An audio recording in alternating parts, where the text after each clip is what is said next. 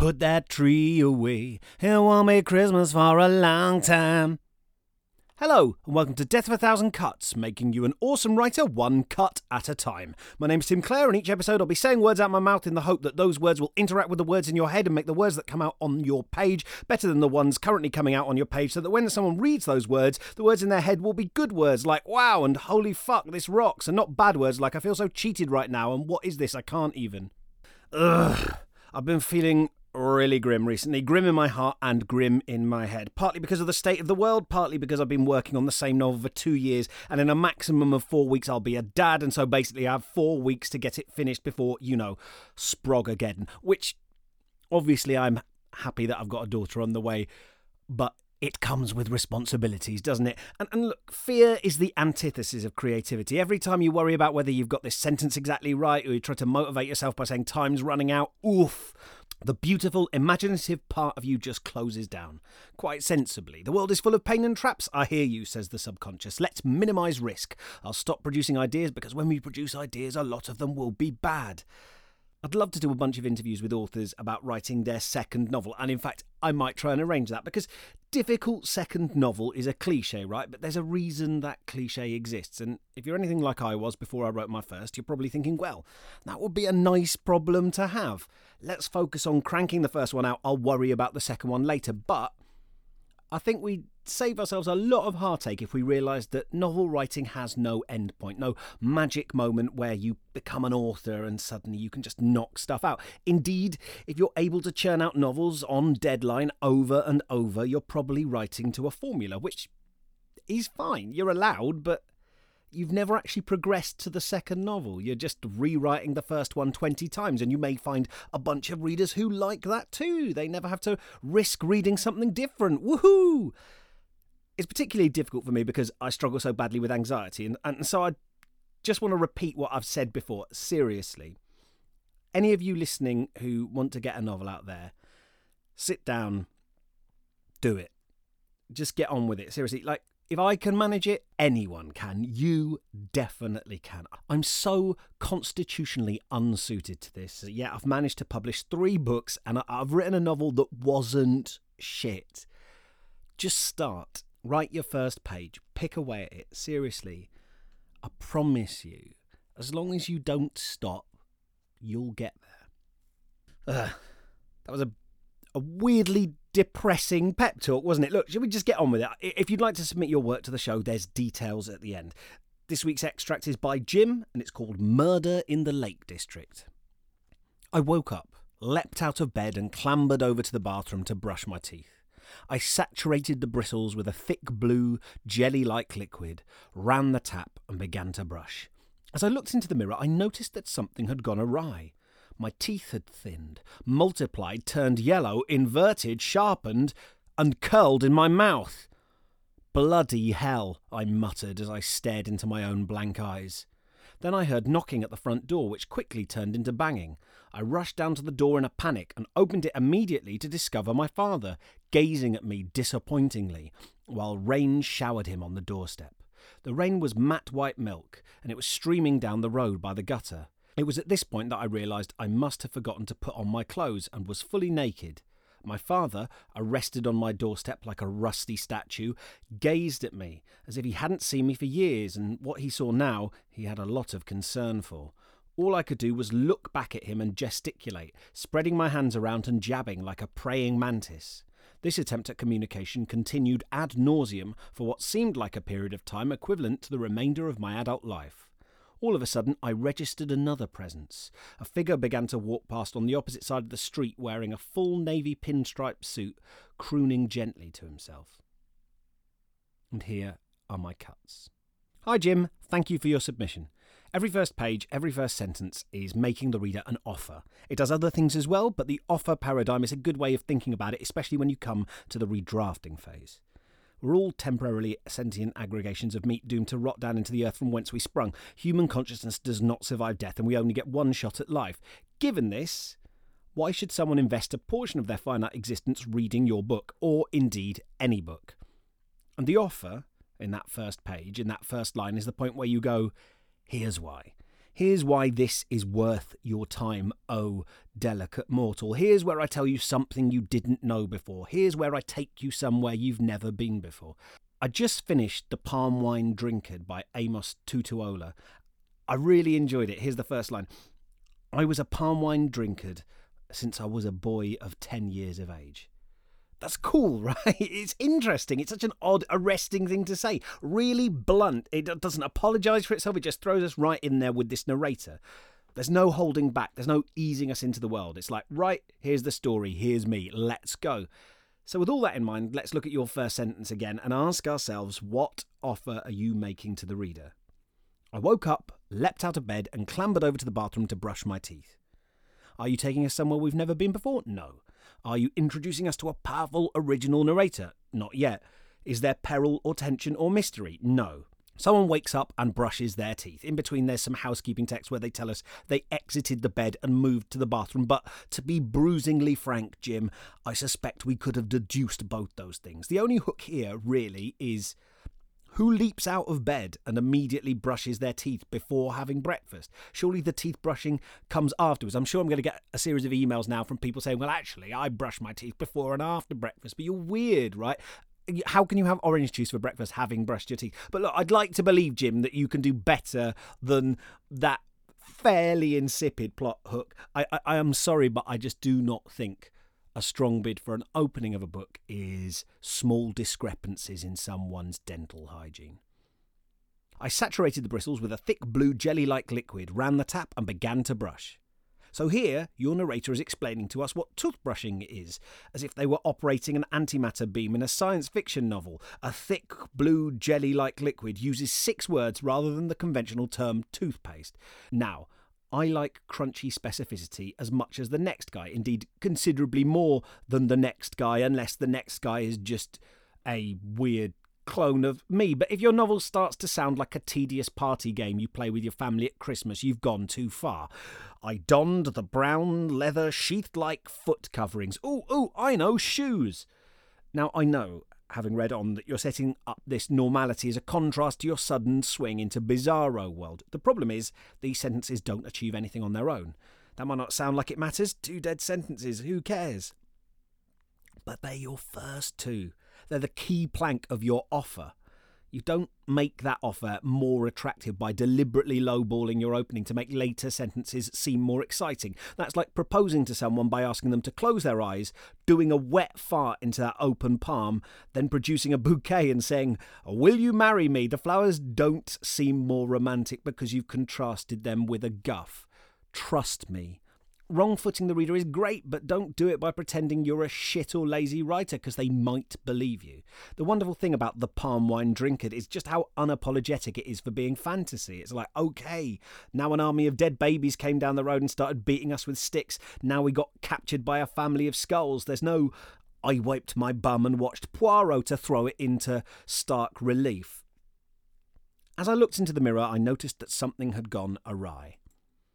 I'm guessing this is supposed to be comic understatement, which is good in the sense that it reveals character. In fact, broadly speaking, this is a dream sequence, right? There are lots of disconnected, weird images. There's a bit of nakedness to which the narrator has no particular emotional response to. They don't seem to register it as particularly strange, which is okay, but super tough as an opening bid. Remember that idea of an offer? You know, the saying, share a dream, lose a friend. Well, the fiction equivalent is share a dream, lose a reader, because dreams by their nature have 0 stakes. It's one of the moments where the reader's willing suspension of disbelief is most likely to collapse, because it just heightens the fact that it's fiction. We know that another human being wrote this down and is bullshitting us. And when the tension drops away, when we're not pulled on by that little agony inside of wanting to know what happens next, because we know it's a dream sequence, it makes us weirdly aware of the fact that it's just fiction and it's all bollocks, right? It starts to break open the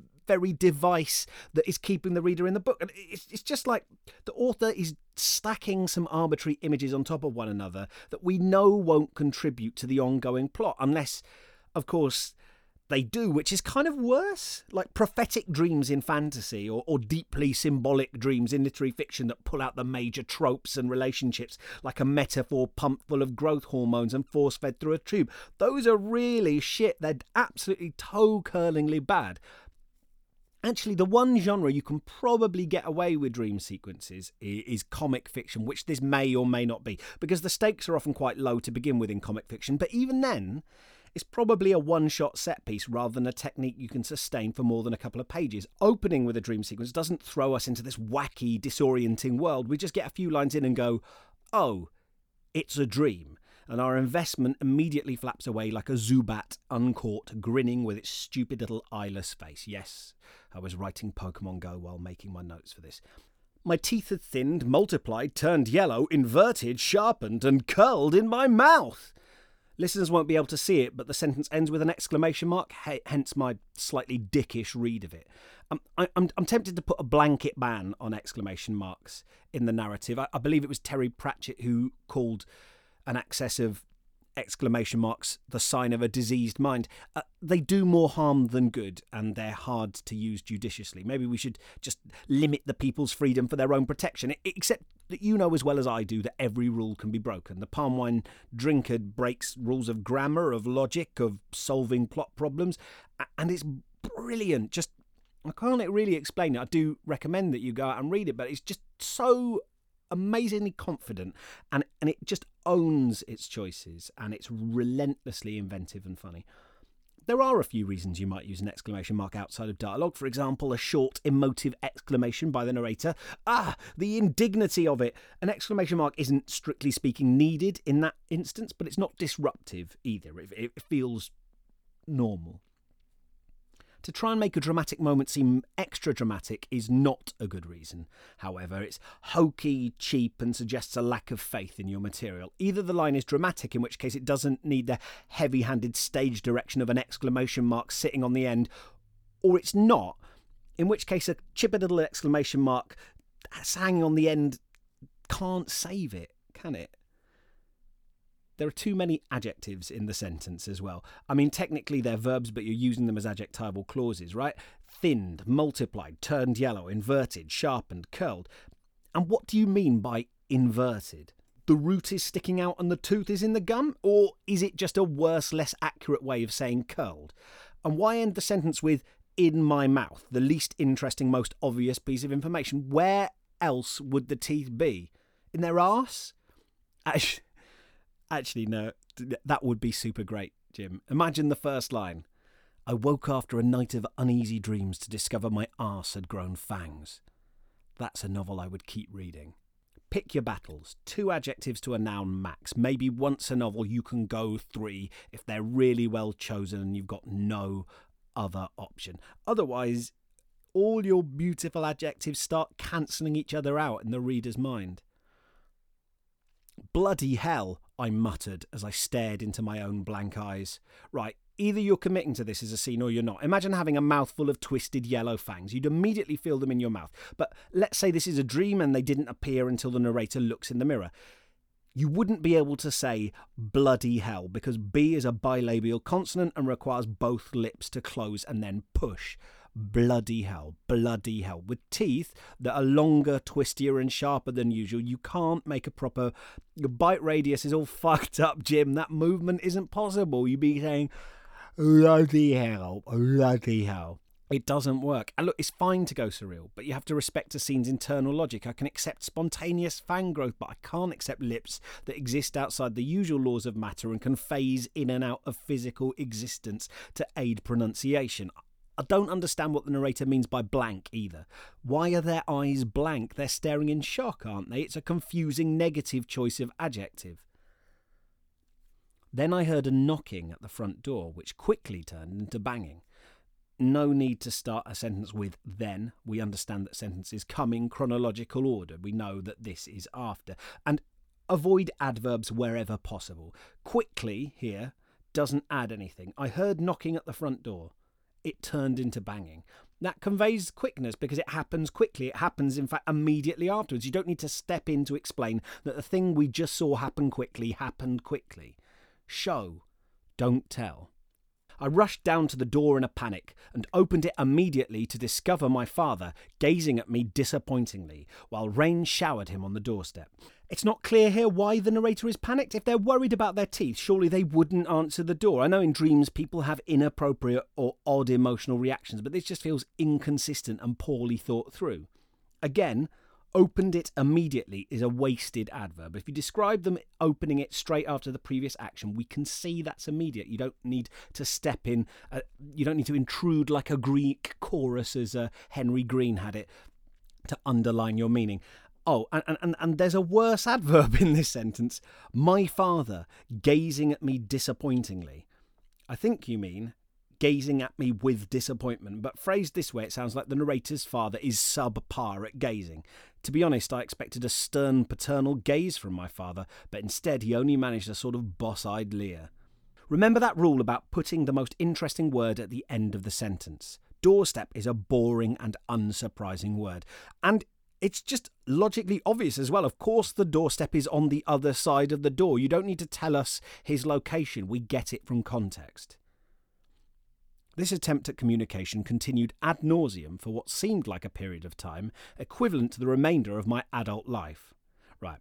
For a start, ad nauseum means to the point of sickness. It's not a synonym for something taking a long time. Yes, this communication is frustrating, but it's not vomit-inducing. Secondly, you don't need to say ad nauseum and then for what seemed like a period of time equivalent to the remainder of my adult life. You're just saying a similar but subtly distinct thing twice, and the two things you're saying conflict. 3, a period of time equivalent to the remainder of my adult life is a horrible, horrible synonym for years. Clunky, banal, long, and yet somehow really vague. And also, I don't believe you. I don't believe someone can perceive decades of time in a dream. It's just an annoying exaggeration. Look, Jim, my dear friend, thank you so much for submitting this, and well done for working on your writing. I love surreal fiction, and this is a really exciting, fun piece. You've obviously put a lot of love into it, but surreal fiction is probably the hardest genre to do well because the rules are so loose. What aims to be a pyrotechnic parade of imagination often ends up feeling like a rambling Grandpa Simpson anecdote. Just random pointless image after random pointless image. Oh, can you handle it? A man with an octopus face. Well, yes, we can.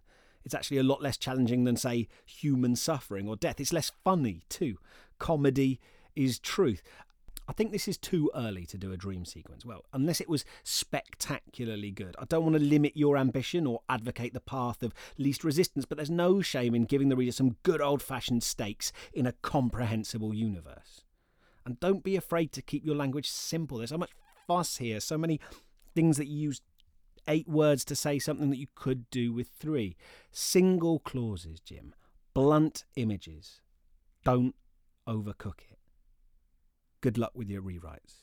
And that's it. If you'd like to submit your own work for the podcast, please go to my website, timclarepoet.co.uk, and click the link in the show notes to read the submission guide. If you'd like to support me, buy my novel, The Honours. That's The Honours. It's published by Canongate. You can get it online. You can get it in shops. You could go into a bricks and mortar store, not just to get the Pokemon that happen to be hanging out outside. Oh, I'm going to go and visit an independent bookshop now because it's a Pokestop. You fucking animal. What's wrong with... No, I've been doing that. It's great.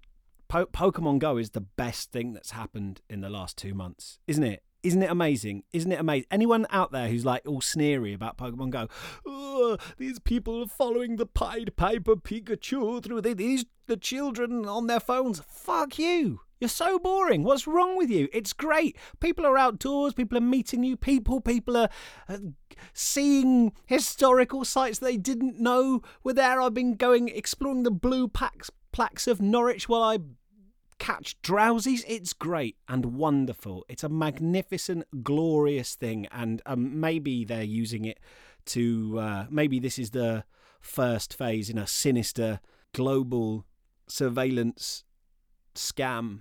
But God, if the police state is going to come in, I'm so glad that the attack vector was Pokemon. That's just it softens the blow. It sugars the pill of the hellish dystopia we're sliding into. That they did it with Pokemon. Anyway, look, I hope you're well. Look after yourself until next time. be excellent to each other, and party on, dudes.